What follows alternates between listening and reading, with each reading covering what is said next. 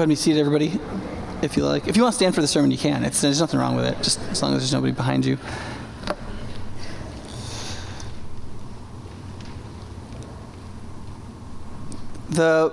This will be the most philosophical or theological of the 4 sermons on prayer. But we believed it was really important to start out with the question of what is true. What is true about God? What is true about prayer? What should motivate a hunger for God? Because whenever we look at the question of why do we pray, there are other attending questions that follow along really quickly, like why should we pray? Or maybe as relevantly as anything else, why don't we pray? I mean, on one level, there's always sort of like the never-ending guilt trip about prayer, which is kind of like, it's sort of like saying I love you to your wife. Like, however much you say it, it's probably not enough, right? There could always be more. You know, it's just one of those things, it could always be more, right? It's like chocolate ice cream. Like, I've had some. There could always be more, right? So, but one of the things that's also true is there was a survey done some years ago with pastors, and they asked American pastors how much they prayed in the average day, and they said about 5 minutes was the standard answer for pastors.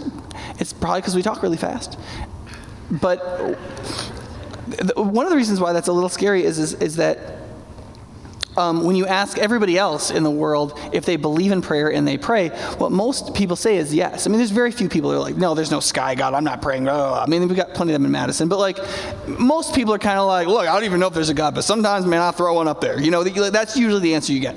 And then you've got Christians who are like, oh, I totally pray. Like, prayer is so good. I hate it. But it's great.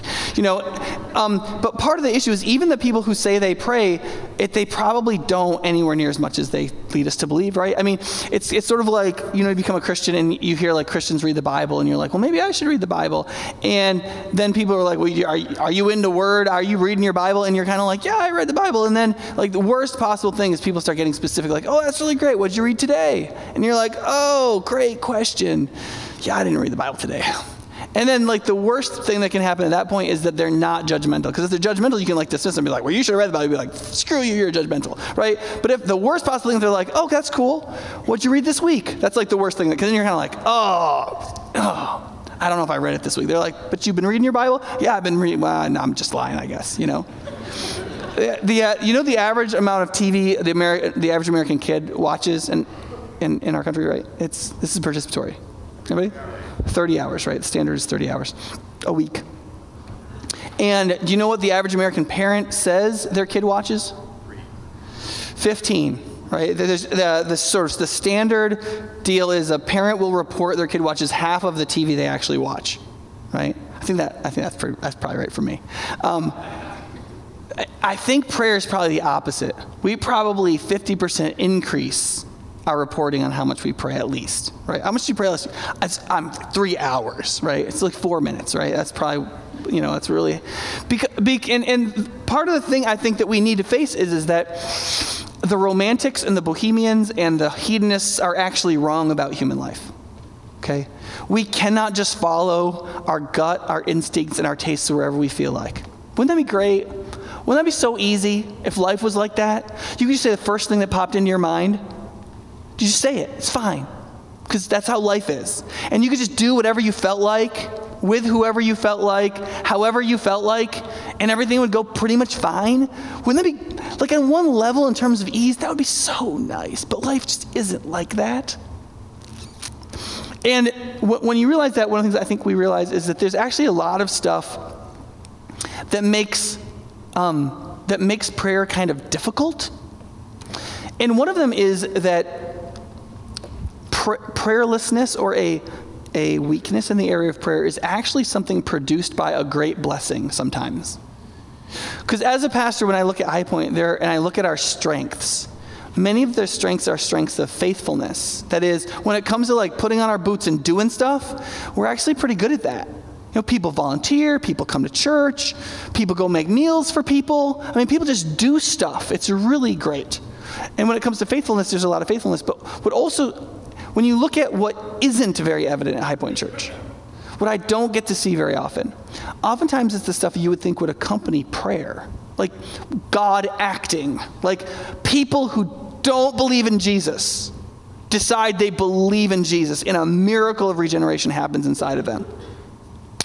Just happens. A marriage that is spinning and burning its way to the ground, like pulls up and gains altitude, like something happens where the two people's hearts are turned toward each other instead of against each other. Like people just, things that they've been screwing up their whole life.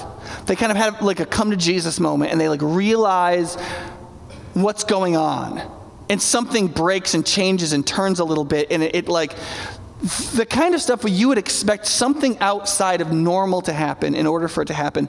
And when I look around I don't see as much of that. And it's not that but there have been seasons of that. Like I've seen stuff in the 5 years I've been here. I've seen people get healed. I've seen people come to Jesus. Like it's not like that stuff doesn't happen at all. It's happened. It's not normal for us. And I think one of the reasons why, when I investigate how much prayer actually happens in our marriages, in our homes, in our lives, in our understanding of Jesus and how we walk with him, I think it's actually part of the blessing of being a pretty capable, empowered, and responsible people. I think most of the people who are in this room, I think that most of you are pretty responsible, pretty capable, pretty self-disciplined when it comes to the basic things of life, and we just get stuff done. And when you get stuff done, you begin to think that you're the kind of person who gets stuff done, and you start to feel like you can do stuff, and you start to feel like you don't need any help.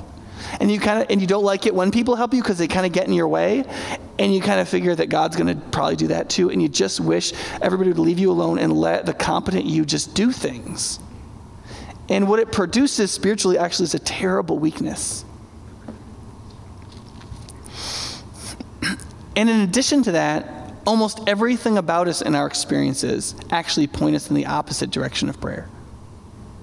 Some of it is like the religious pathologies we pass on to each other. I was going to call them spiritually transmitted diseases, but then I thought that wouldn't be a good acronym. Dysfunctions. So I thought we could call them religiously transmitted tics, where like you're in prayer meetings and people do stuff absolutely the opposite of what you'd expect from how they explain prayer works. So they'll be like, God is just there. You just talk to him. That's all you're doing, right? And then you actually pray with them, and they're like yelling, and they're using language they'd never use, and they like talk at God like you yell at a teenager. You know what I'm talking about? Like you know that a teenager, like half the punishment is how long you yell at them. Like I've listened to like people yell at teenagers, and one person in particular, and it's like our preteen, it's like we make the point, and then it goes on 200% longer than that. And the only conclusion I can come to is the other 200% is just punishment. Just I'm yelling at you, that is punishment, right? It's almost like when we pray, it's not kind of like, Lord, this thing's happening. You already know that. Will you help? I mean, how often do people pray for like 5 seconds? Let's pray. God, you heard what John just said. Would you help? Would you please help and do something in this situation? Amen. No, what you get is, Lord, you know John from the moment he was conceived in eternity past. You saw him when he was cell dividing in his mother's womb, and you know every hair on his head, and you like the shape of his ears, and you, Lord, we just like, it's like we get these kinds of like stories of like, if you don't pray, like when I was 17, I went to this church, and like I'm a Catholic kid, like I didn't have a lot of church experience in that sense. And the preacher was talking about prayer, and he talked about this guy named Praying Hyde. Have you ever heard raise your hand if you're old enough to have heard about, okay, right, so Praying Hyde. This is a guy who prayed so much, right? They were like, the skin on his knees was like a hide. It was like leather. And he basically prayed his legs off of his body, and that is awesome. And what is wrong with you, right? Like, you're like, oh my gosh, like, are you kidding me? I pray sitting sometimes or standing, and it's never going to go well. Once that's the illustration, like that's the standard, you're like, I'm not even going to play that game. I don't want to try. I don't care, right? And it's not helpful. And part of the deal is like, when people talk like that, I just grab my Bible and be like, just show me where this book anywhere says you should pray a long time. Just show me anywhere. Doesn't, because it doesn't anywhere say that. It says in Luke that you should pray and never give up. That doesn't actually mean pray a long time. It actually says that the pagans talk on and on because they think in the many words that they use, that somehow because of that they'll be heard, and the insinuation is that's stupid, right? So what we do is we know that Jesus prayed all night one time before he walked on a lake. And we assume that because Jesus prayed all night one time, like we're supposed to pray for hours, right? And there's nothing necessarily wrong with praying for a long time. Listen, what I tell people to ask me, how long should I pray for? I say, listen, you just pray till you're done. That's all. Just pray till you're done. You'll know when you're done. You'll be done, right? And that could be 4 minutes. That could be 2 hours. Maybe depends on how long there's been since the last phone call. You know what I'm saying? But like at some point you'll be like, okay, I think I've said what I've come here to say. I've sort of waited for God to show me anything about myself I might need to realize. I've journaled my abstract thoughts that have come in. Like I'm done, right? Then you're done. But you get these in the church, you get these like weird actions, these tics that we pass. Like, have you ever been in a prayer meeting where everybody says the word just like 19 times in every prayer? Lord, we just ask you to just come now and just teach us and just help Sarah with her emotional issues. And we pray that she'd just learn how to be a mom, okay? And we just, and you're like, what? Where did you get the just thing? Like, what is that? You're not asking for just anything. You're asking for a miracle. Why would you stick just in there, right? But people just do it and they just pick it up and then we just pass it along and then we all sound weird to new people. Isn't that great? You know? In the Alpha course, they say, listen, the first night you pray, because you're going to ask somebody else to pray next week, this is how you should pray for the food. God, thank you for this food. Amen. And then the non-Christian guy's like, man, I could do that. There's also a lot of... There's philosophical objections like, well, if God knows everything and he's going to do what he's going to do anyway, why am I praying? Or philosophically, you might not understand the value of a discipline, right? That what we do with our bodies affects our souls. You might not have that worked out, and so you don't think what you do with your body matters for your emotions and morality and personal discipline, and so you just think it doesn't matter, so you don't care about discipline, so prayer doesn't make a lot of sense.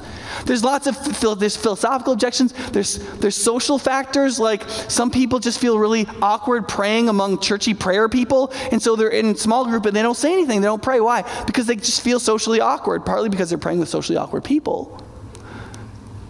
But they also feel awkward praying, but there's also a certain amount of intimidation from the outside, like people that will make fun of you because you believe that there is an unseen, hidden God who is there that acts in the affairs of men and women. And has told us, though he knows everything, to come to him and call on him. There's also all kinds of psychological experiences. Like one of the things I love about my phone is that it like tells me I've done something. So if I'm texting, it has this they call it haptic feedback. I don't even really know what the word haptic means. Can I just be honest with you? What I know is that when I do stuff, it moves enough that I sort of know I've done something, right? And you're like, oh, I like that haptic feedback, right? And that's what we really want in prayer. I mean, how many of you are old enough for dial-up internet? Anybody?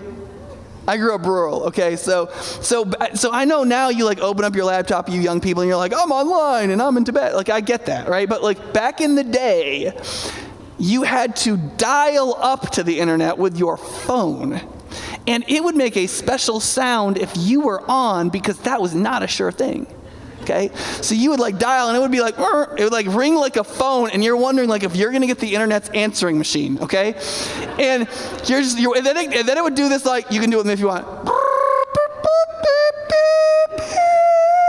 And you're like, that sounds like a really annoying sound. And it was a really annoying sound, but it signified something wonderful because you were like, yes, I've connected with something. That's back when there were only 9 web pages on the whole internet, but it was still exciting.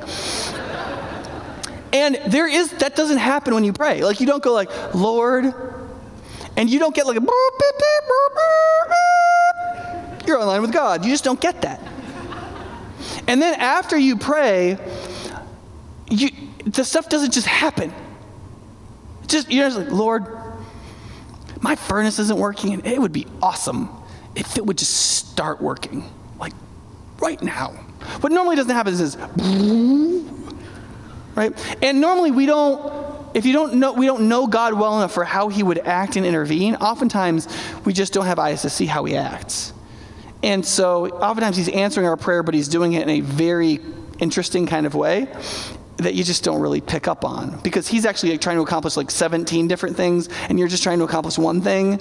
And so it really looks like he's doing it in the most inefficient way possible, but actually he's doing it in the most efficient way possible because he's doing like 17 things, and some of them are dependent on human choices and all kinds of things that he's intentionally not controlled, etc. Of course, that gets kind of deep from there. And there's the personal humiliation of prayer. Okay, you ready for public humiliation? This is voluntary, okay? Public humiliation. All right. If when you pray, you fall asleep a third of the time or better, raise your hand. This is me. I do. I'm not just. Right. Okay. Great. Okay. Raise your hand if when you pray, within the first 5 to 7 minutes, if you pray that long, you have a number of situations where you realize you are not praying anymore, but you are doing something else with your mind. Okay. All right. How many people, when you pray, you find yourself not praying anymore, but trying to create the emotion that you just asked God for, or in your head you are handling the situation you were just praying to God about? All right. Right? Yeah, you stink at prayer, right? So, right? We stink at prayer. And that's humiliating. Like, you try to pray, and enough times you just straight up fall asleep, and you're like, I don't know what was happening, but I'm drooling. Like, this is bad. It just kind of feels awkward, right? And there's all kinds of those sorts of psychological things. And then there's and these are some of the biggest ones and the ones we don't think about, is basically the fact that we are sinners and God is God, and prayer is an enormously uncomfortable experience. We think really like, oh yeah, God loves us and we're his children, and so we pray. Yeah, but here's the thing. You're actually terrified to pray. You know that what prayer actually is you do have the right of access, if you're a Christian, to come into God's presence because of the atonement of Jesus. But you are still coming into the presence of the one who is your Father and who is referred to as a consuming fire. And that is not comfortable. And part of the reason it's not comfortable is because of our justified fear of losing control. Because when you come into the presence of God to make requests, guess what also happens? God makes demands. That's what happens. So you come because you want your boss to be less of an idiot, and what you get told is that you're going to stop fornicating. That's what happens. Or gossiping. Or whatever. You're a jerk. Right? Like you'll be praying and be like, God, I wish you would. I mean, it would be great if my boss was like not a jerk. And then what you'll feel this internal impression. Yeah, it would be great if you weren't a jerk. And you'll be like, that's not what we're talking about. Don't change the subject. Right? And if you're actually praying, you're going to have to deal with that. And that is really not comfortable. Because you'll enter in ready to make requests, but there's one to whom you will make requests who is ready to make demands.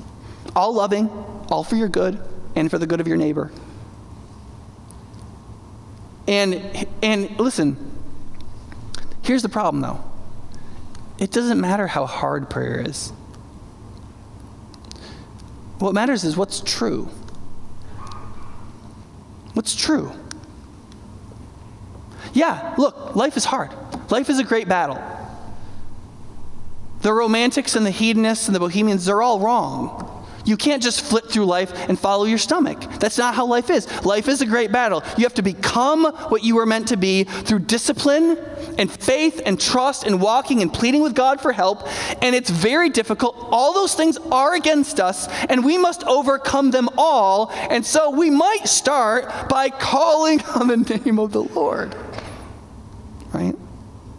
Because when we ask what's true, all of us have to answer 3 questions, basically, that are very fundamental to human existence, and they come to us on the first pages of the Bible, and they're these. 1, are unseen realities as real as physical ones? Now, that may sound like a very simple question, and you may either embrace it or dismiss it, but it's a little bit more intuitive, difficult than that, because I'm not just talking about God. I'm talking about all abstract objects and persons, which includes math, it includes all moral propositions, and includes all spiritual beings. All of those things are unseen, and none of them can be accessed empirically, directly. And you'd be like, wait a second, 1 + 1 = 2 is clearly more empirical than God exists. Sort of. I would like to just note that Alfred North Whitehead and Bertrand Russell, two atheists, took 300 pages to prove in Principia Mathematica that 1 + 1 = 2. So maybe it's not as simple as we thought. The reason why we think it's simple is because our non-empirical capacities that God has given us, that is reason and intuition, can access these non-empirical things quite easily, and very simple things they access. So by reason, we know very simply 1 + 1 = 2. But it is a non-empirical faculty accessing a non-physical truth. It's just so obvious, and we're so used to using that faculty, it doesn't seem non-physical. But all of us have to face the fact that does God exist is the same sort of thing as is torturing a baby wrong, and does 1 + 1 = 2. Now, it is possible that 1 + 1 can equal 2 and God may not exist. But they are the same kind of thing, and either you are the kind of person that thinks only things you can kick are real, or you're the kind of person that recognizes that there are many other things that are equally real that are not physical. Which leads to the second question, is one of those something personal? Because otherwise, guys, we are weird critters. I mean, have you ever noticed that? Like, there are these bipedal primates existing in this huge expanse of a universe that sort of long for community and personhood and personality. We impute personhood to things like trees and suns and have for thousands of years. We can't not see the personalness in everything, and we're basically it that can do that. And we're just sort of here. That is either incredibly strange, or it signifies that we are the crowning piece of creation, given a particular faculty to bring a certain kind of thing to the ordering and dominion of all of creation, because the one who created us is like that. And of course, there's not just the revelation of creation and the revelation of the humanness of human beings. There's also the special revelations of the man Jesus Christ, who explicitly told us this was true, and the written scriptures. And all four of those revelations, general and special, say the universe we live in is personal. Because the personal one created it. And then there's a question about what kind of thing are you? Are you self-sufficient, self-developing, and self-defining, or aren't you? Who defines what you are? How and in what way are you to develop and to become the thing you were meant to be? And are you capable, and do you have the resources in and of yourself? And that may sound really abstract, but that question, in essence, is how the era of the hiddenness of God in the Bible begins. So I'm not talking about Adam and Eve. They walked with God. They kind of knew he existed. But 2 generations removed, people are believing people they didn't know all that well. And God has laid a curse on his creation and withdrawn himself in hiddenness, and we exist in that same basic relationship where we believe there is a hidden God that we believe does exist and functions redemptively in the affairs of men. And there are 2 lines of people that respond to these questions in the early chapters of Genesis in very different ways.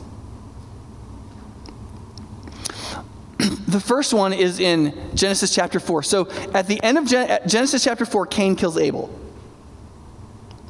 And then we get the line of Cain, and then we get the line of Seth, which is the other child born after Abel to Adam and Eve. And he becomes the other line of human beings. And in each of those lines, we basically get so-and-so was this old, then he had this child, and then he lived this many years, and then he died. That's all they say, except for in each line, there is one person. We're told about what they're like, so we understand the tenor and the way that line rolls. What kind of people are in this human family? And in the line of Cain, the person that we're told about is a guy named Lamech. Everybody else, he's this old, then he dies. Lamech, we actually hear something. And there's 2 main things we hear about how he responds to the universe in which he lives. And that is this. He is the first human to engage in polygamy, which is not just the grasping of pleasure, but the grasping of wealth. Because in that kind of a society, children are warriors and farmhands. And more children, more wives equals more children, and more children means more security and more wealth, as well as more pleasure. And Lamech is the first one who says, I'm important enough that I want 2 women, not 1. And then he says this to his wives. He says, Ada and Zillah, listen to me. Wives of Lamech, hear my words, which means I'm being poetic because I really mean this. Right? And then he says, I have killed a man for wounding me, a young man for injuring me. If Cain is avenged 7 times, then Lamech 77 times. Do you see what he's doing there? He's saying, I'm too important to only receive justice when people hurt me. You see, when Moses comes along and gives the command of God, an eye for an eye and a tooth for a tooth and no more, he is instituting difficult justice, but justice nonetheless. An eye for an eye and a tooth for a tooth, we like to say that's barbaric, but literally, morally, it's justice. This is not. This is revenge. This is, I'm going to teach you a lesson. That is, if somebody hurts me, I'm going to kill them. And if anybody ever kills me, family, I want you to know this. You're to go to their tribe and kill 77 of their people because I am untouchable. Do you see the line of Lamech, the line of Cain? Do you see how they respond to these 3 questions? Abstract objects like morality don't exist and aren't worth paying attention to. There is no personal God who's going to stand against me. I define myself from myself. I decide who I am. I decide what I'm going to do, and I'll do what I darn well please. On the other side, there's the line of Seth. And it says that Seth also had a son and named him Enosh. And then there's this throwaway line. It doesn't really fit the generational sections, but it's just there at the very end of chapter 4. And it says this, at that time, men began to call on the name of the Lord. And it's situated at the very beginning of the line of Seth. That is the line of Seth from Enosh, the grandson of Adam, and following. People in that family began to call on not just a general idea of a God spirit, but they began to call on the name of the Lord as real information from him had been passed down. That is, they thought they knew the God they were referring to, the God who created, the God who judged, the God who did right, the God who told Adam and Eve what to do, the God who promised redemption, that the seed of the woman would crush the head of the serpent. That particular God, whose name was Yahweh, they began to call on his name in faith. And the one person in the line of Seth that we actually hear something about is a guy named Enoch. All the rest of them, just like in the line of Cain, he was this old when he had this son, then he lived this long, and then he died. There's only one person we hear anything else about, and it's Enoch. And it says this, when Enoch had lived 75 years, he became the father of Methuselah, who would become the father of Noah. And after he became then Enoch walked with God 300 years. He had other sons and daughters altogether. Enoch lived 365 years. Enoch walked with God, and then he was no more because God took him away. Which is a little odd because if you look at the rest of that generation section, I think the lowest number of years anybody lives besides this is 799 or something like that. 800 years that's a young man to die. He lives 365 years, then he's just gone. There's only 2 people in the entire Bible that don't die. And Jesus is not one of them. It's Elijah and this guy. And all we know about him is that for 300 years, he walked with God. That is, in the line of Seth are 2 things, faith and faithfulness. Faith, they called on the name of the Lord. They recognized that the universe did have abstract objects like abstract persons who are spirits, that is God, angels, demons, and so on. It had abstract propositions like moral truths that could not be transgressed. And therefore, if we were going to live up to that, we had better get some help. And so they called out to the one who was the personal one who'd created everything because they believed they needed help. They needed God to help them develop, God to define who they were, and God to define what they were meant to do. And listen, we're all one of those 2 people. Cain's line wasn't all bad. They pursued a lot of great things. In Seth's line, we're actually not told what they pursued, but I'm sure they pursued plenty of stuff. They pursued wives and children and food and fun, I'm sure. But there were fundamental differences between the 2. one, so believed in the centrality of themselves that they already began to destroy the most important human institution, the family, with polygamy, and the most important interhuman reality, justice, because he wanted to be important. And the other line did two things: faith and faithfulness. They called on the name of the Lord, and at least one of them walked with God so profoundly that after 300 years of it, God just took him up. So, you see, it only took me 10 minutes to come up with the 15 objections to prayer, why it's hard. Listen, let me sum that up for you. Life is hard. It's not fair. It's not easy. And what you need most will never come naturally. But that doesn't mean it can't come joyfully or powerfully or strongly. It doesn't mean that it can't have a enormously powerful motivation that propels you forward. It will propel you forward, but it will propel you forward against another force pushing back. The headwinds are never going to stop blowing. You need the engine. And that engine, Scripture tells us over and over again, we're going to look at one passage in just a second, comes from God. God has not placed it in the dynamics of nature. He has withheld it to directly give himself, so that only living faithfully will not access it. Something beyond just doing the right thing and going through the right natural motions is required. He has required that we call on him for something that we need, and that spiritual action in the supernatural working of it is necessary for how we are to live fully in the natural world in which we live as the creatures that we are. And there's a really fundamental question of which father in the family of humans will you call your own? Which way do you choose to go? And it comes down to a very simple question: will you call on the name of the Lord? Now, there's lots of ways that we could come at the question of why would we do that? And I think I would love to give a 2-hour syllogistic disputation on this. But to try to bring it home kind of clearly, there's actually a place in the Bible where the Apostle Paul is writing and he explicitly says, this is why I'm praying. In fact, it's a kind of an odd place. If you want to look at your pew Bibles, I'm going to read out of this so you might want to do it.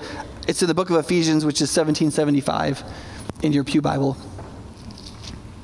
And in chapter 3, and the first verse, it's on page 1777, it says, for this reason, all right, that's helpful, right? For this reason, I, Paul, the prisoner of Christ Jesus, for the sake of you Gentiles, dash. Do you see that?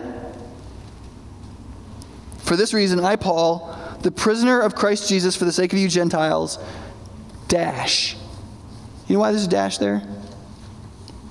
You know why there's a dash there? Because he stops that sentence cold right there and goes back and talks for 13 verses more about what he was talking before that. So that if you turn the page and go down to verse 14, it starts again for this reason. It's sort of funny. It's one of the only places in the Bible that does that. For this reason, I'm going to tell you why I'm doing something, and then it stops. And there's 13 more verses, and then he starts again for this reason. And here's why. Because he can't help but tell us more about the because. The apostle wants to tell us and wants us to know what we're praying for. It's kind of important to know God well enough to know what we should be praying for. We're going to get to that in just a second. But that's actually not the big reason why we pray. The big reason we pray is because God has already done something to us and with us and through us and in the world. And it is because of that we pray, not for anything. And we can only get to the for once we get the because straight. Does that make sense? Now, if you flip back, I'm not going to spend a lot of time on this because I want to talk about the other one. If you go through Ephesians, chapter 1 is about the fact that God chose in his sovereign election to redeem humanity through Christ and by grace. Meaning, God could have required us to earn our salvation, or he could have tortured us in something like a purgatory for near eternity so that we could have another chance, or he could have obliterated us so we no longer exist and created new ones that maybe would do better. There are lots of other things God could have done that would not have saved us. But because God is actually loving and chooses out of his character to love despicable things, that's us I'm talking about now. He chose to save on the basis of grace, that is generosity. And Scripture says, and it's because he's just glorious. And so from eternity past, he just chose to save us on the basis of his graciousness rather than on some other thing. And through his own resources, that is through Christ, the Son of God would come and save us. We wouldn't save ourselves. And then in chapter 2, he starts out with another really complimentary section that starts out, "For you were dead in your transgressions and sins." And then he says, a couple verses later, "Like the rest of humanity, we were by nature deserving wrath and punishment. But because of his great love for us, God, who is rich in mercy, made us alive with Christ, even when we were dead." That is, he spiritually resurrected us out of his graciousness and his mercy so that we could be alive. And then it says this, which is just as important. Look at verse 8 in chapter 2 there. This is on 1777. "For it is by grace you've been saved through faith." Right? So it's by God's graciousness that we're saved. The only condition of that is faith. We have to believe and accept it. And then he says this, "Not by works or by our deeds," right? "So that no one can boast, for we are God's," and I don't like this translation, but this is how it translates. "For we are God's handiwork." It'd be much better to translate that workmanship so you can see the relationship between those two words. It's not by our works. It is by God's workmanship. So what are we going to do in the future if God has redeemed us and that's done and we're not doing it? We're not in the process of saving ourselves. So what are we doing? Right? Well, we're supposed to be being humans. We're supposed to be fulfilling the creation mandate, filling the earth and subduing it and bringing out its creative potential and doing science and being loving and creating families and doing all the things humans were meant to do. We're just meant to do it as redeemed people, and we're meant to bring that redemption to everybody else. And he says, so therefore you're done, if you believe in Jesus and you accept his gracious salvation, you're done working for it. No. You have become the workmanship of God. God has made you into something. And as that something, you just live. And then he says, what God has done vertically in that way affects everything that happens in the human race horizontally. Because if God has done that for everyone, if he saves everybody the same way, if everybody's lost in death and sin, he redeems everybody graciously through a simple gift. All people who receive that gift become his workmanship and are empowered by the same Spirit. What that means is all of the dividing walls between humans, for every reason, become defunct in their relevance. There is no legitimate reason by which we can divide and exclude others out of our human experience, and therefore love reigns supreme, and we are called to live that out. And that's what he ends with in the end of chapter 2. And you think he's done. And he says, so because of all that, let me pray. Oh, wait. Do you get it? Oh, wait. Well, what's the last thing? Here's the last thing. He goes back, he says, okay, so because the mystery of Christ is that he saved us, and now we're co-heirs and a co-people and co-inheritors, we're all one. He said, here's what's happened. Look at verse 10 in chapter 3. This is 1778. That's God's intent, that's his purpose. So what's his purpose for all of this? Because it's not good enough yet. He's not done. It's already pretty good. But he's not done. It was God's intent, his purpose, that now, meaning after the death and resurrection, now that we've become one people as the church, redeemed by Jesus, that now through the church, how much can you get done through the church, right? This is a little strange turn. That now through the church, what will happen? The manifold, or you can translate that multifaceted, like a gem, the manifold wisdom of God should be made known to the rulers and authorities in the heavenly realms, according to his eternal purpose, the election from chapter 1, that he accomplished in Christ Jesus, the salvation he talked about in chapter 2, our Lord. In him, Christ, and through faith in him, we may approach God with freedom and confidence. I ask you, therefore, do not be discouraged because of my sufferings for you, which are your glory. See what he's saying? What he's saying is, don't you see, it's not just about getting rid of racism or nationalism in the negative sense of the term, or like bringing estranged families together, or allowing the classes to talk to one another, or just about your personal salvation, or about you being freed from the slavery of sin, or any of those amazing things. It's not just about all those things. Here's the thing, that when Christ saves and creates this new people, the church, these strange humans that kind of stink at everything, that are clearly wicked, but whom God is redeeming, through this group of people, God is actually revealing the glory of his own wisdom that nobody understands, not humans nor angels or demons. Because when that says the rulers and authorities in the heavenly realms, he is not talking about human intelligences, he's talking about spiritual intelligence, that is angels and demons. What he's saying is through what we do together and what Christ has done in us, that every intelligent being except for God himself, who already knows, all humans, all angels and demons, are finding out how intricate God's wisdom is.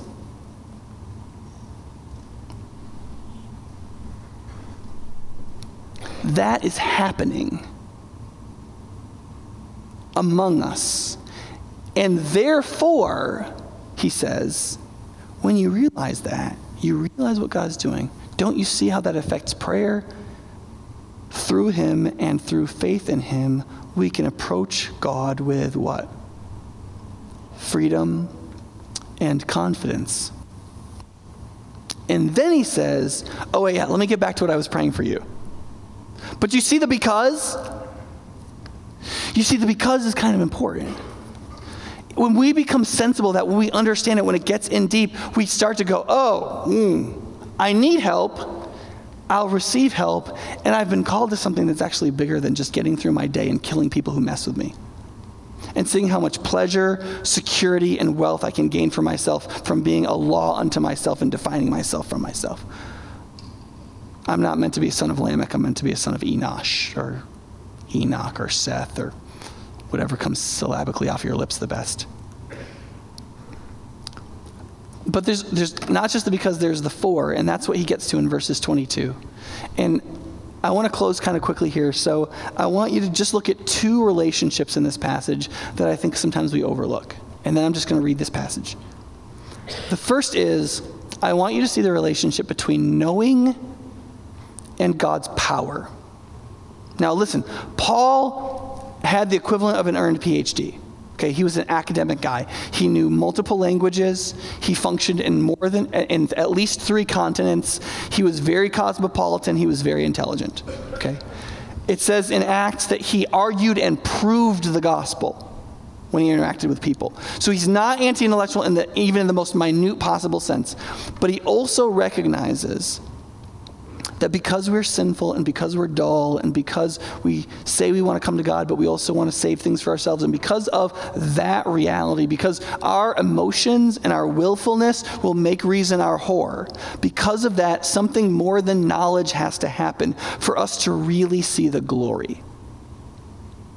There might not need to be a lot of power for you to accept Jesus if you generally think you might go to hell if you don't accept him. But for you to actually see the manifold wisdom of God being displayed in all of creation through the glory of God's election and salvation and redemption and making us his workmanship and creating a church and pouring out its spirit and making us a people for all peoples and to make one people from all nations, all tongues for himself, to demonstrate his glory and wisdom to all intelligent beings in all of creation. That has to do something on a level of will and emotion as well as reason, and there has to be a fire there that burns with the heat of magnesium. And for that to happen, something of God's power has to be involved. And what Paul says is that's what I'm praying for. That's what you need. You cannot come to this knowledge merely because of words or logic or historical argument or even mental ascension. Something really has to happen where everything inside you, all of your capacity to realize on every level, with every faculty, with all your senses, has to recognize the glory of Christ. And when that happens, you can do anything. And that takes something else. And the other thing I want you to see in this passage as we read it is I want you to see that most of what he refers to, and by most I mean literally everything, is inside of us. It has to do with our will, our character, our ability to conceive of something, our depth of knowledge. Everything that he refers to is what has to happen in us. There's nothing about what he hopes happens. There's not, do you notice? You read his whole book, he's in jail. Do you know what he never asks them to do? Pray for him to get out of jail. He never asks them to do that. You'd think if you're writing a letter, right, you'd be like, hey, so I'm in jail. You guys should have a prayer meeting. Maybe you should even fast so that, I'll get let out of jail. He apparently doesn't care about that. And it's not like Paul doesn't care. I mean, Roman prisons were pretty terrible, right? It's not like he's having a good time. But here's the thing. He's got his focus right. And he's got his priorities straight. And you see, I'm not saying that if you pray right, you won't ever pray for anything outside of you. And so you won't pray for people who have cancer or who have lost their job or who are having a struggling relationship. That's not what I'm saying. I'm just saying your focus will be right. If something's going on at work, the first thing you pray for won't be like, I wish my boss would die. Or I wish that employee would just quit. I wish he'd just quit. You'd be like, okay, you'd start with you.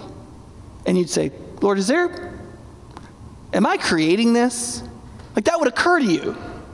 The problem you have, you're actually creating because there's something wrong. And that what has to happen is this pain is God's love towards you so that you'd be like, oh, and you change. And you realize you can't. And so you'd plead to God. You'd call on his name. You'd come to him with freedom and confidence and say, God, I need your help. Because he is available and wants to help in our time of need. Because he is displaying his own glory through us. He has an incentive, his own eternally chosen incentive for you to live gloriously. Because it is only through that his own glory is revealed to all beings. And he wants you to see that, and he wants you to have it. And so there is power needed for what has to happen in us, which only comes from him supernaturally and outside of our normal experience. And the main thing that he prays for is within us. And when he does that work within you, you will know what to pray for outside of you. So let's read the passage together and just look at those two things. And I hope that when you have your small group discussion, you'll key in on this passage and those two things.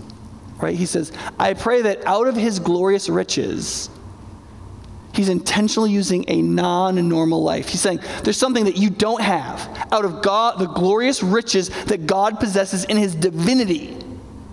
I'm praying that out of that, he would strengthen you with power through his Spirit in your inner being, so that Christ may dwell in your hearts through faith.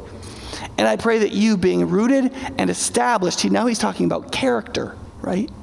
That you'd be rooted and established. He's referring to the developmental character now that would exist if we dwell in Christ. That you'd be rooted and established in love, that you may have the power, together with all the saints, to what? To grasp. See, that's a mental cognitive seeing and savoring of a reality. So he's saying you need God to change your heart. You need God to form your character. You need God to fill your mind.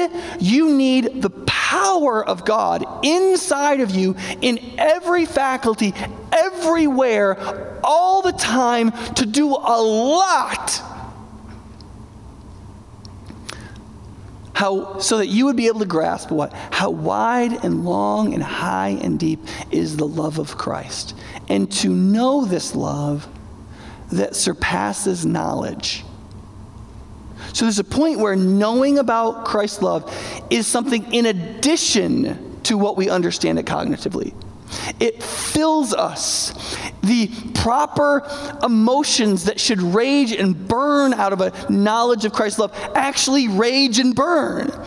The force that it puts behind the human will to act self-sacrificially and lovingly and to not put ourselves first and to stop being lambics and to be sons of Seth begins to happen because there's this firing of all the internal faculty cylinders because God's power is doing something inside of us. He says, that you may be filled to the measure of all the fullness of Christ. And that is just a catch-all. That is everything that is in Christ, that you would be just spurting out your ears full of it. That is that life, that inner spring of water that Jesus spoke about, that fullness of the Holy Spirit, that complete transformation, however much any person can have, he says, I'm praying that you would have it. And then after that, he says, now to him who is able to do immeasurably more than all we could ask and imagine, according to his power that is at work within us. To him be glory in the church and in Christ Jesus throughout all generations forever. So in chapter 3, it said that all the angels and demons, every spiritual being was realizing the glory of God through the church. He also says, to him also be glory in the church throughout all generations so that all humanity would see the beauty and the glory of God if that were to happen. And that is why Paul prayed for us. That is why we pray for ourselves. And that is why we pray for each other. And that is why we pray for our neighbors. That is why we pray. It is because of the gospel. And it is for the gospel to make its way into us. So we would be very different than just people who've accepted Jesus and made religion part of our lives.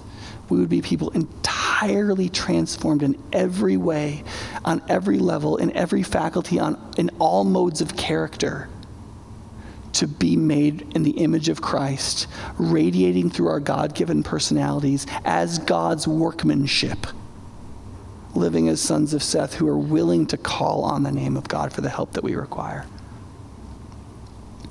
So before we talk about, over the next 3 weeks, the specifics of prayer, how do you pray in groups? How does prayer become part of the church? In what way is worship part of prayer? How do we do it in small groups? All those things. We have to start with not what's easy for us. Look, you and I could get together. We could come up with a list of 100 reasons why prayer is hard, not 15. But why it's hard isn't what's relevant. What's relevant is what's true. And if God is there, or I would argue, even if God might be there, then the question I think stands before you, will you call on his name? Will you do it? Will you pray? And if you're willing to try, let me just give you 6, let's end with here's some practical things you could do like right now.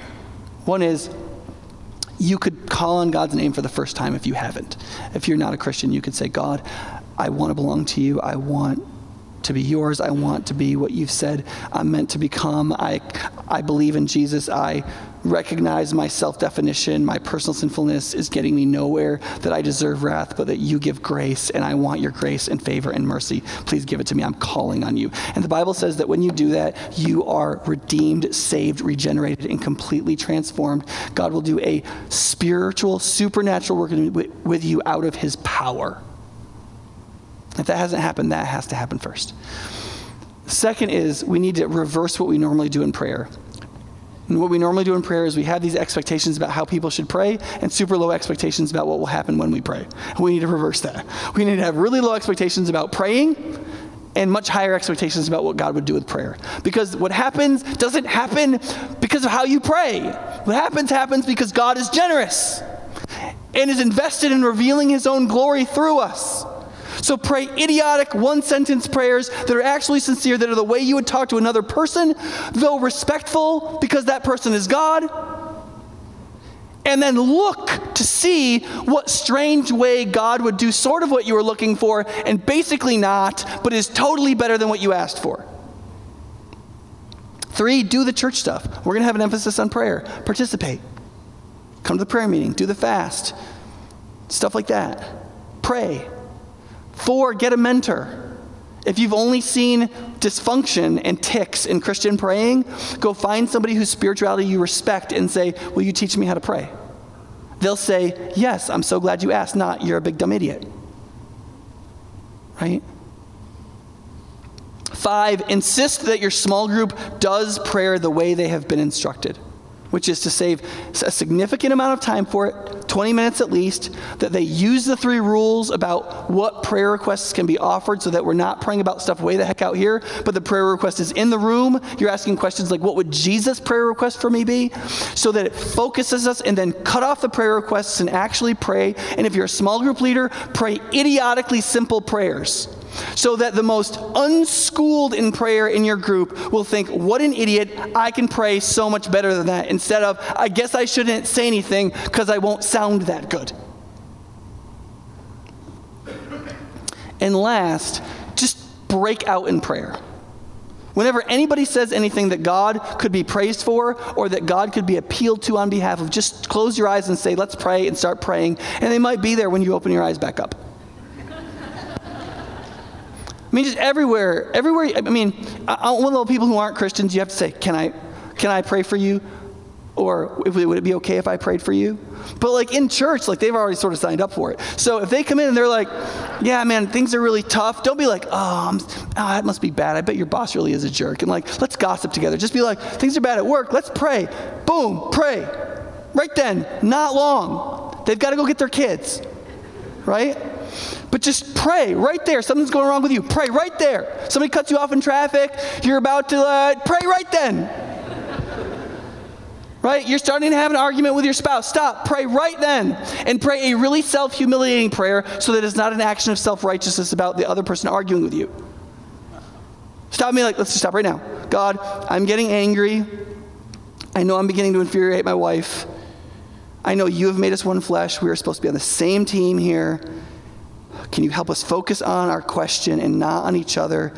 And can you help us to have something good to happen here instead of something bad? And help me to listen. Amen. Okay, what were you saying, sweetheart?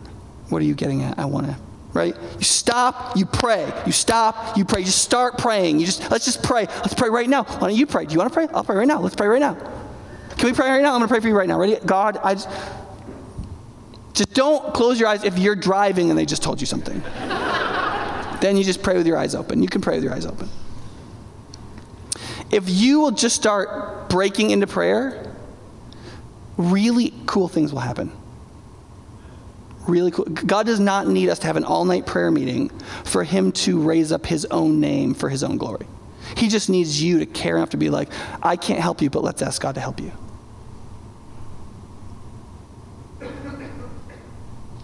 Let's pray. Father,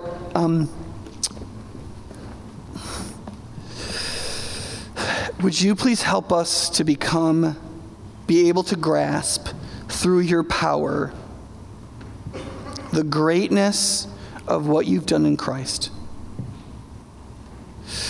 How much you value us, yet how undeserving we are.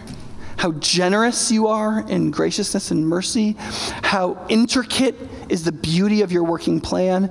How dignified you have made us in creation and in redemption, and what you have made us for and what you're showing through us.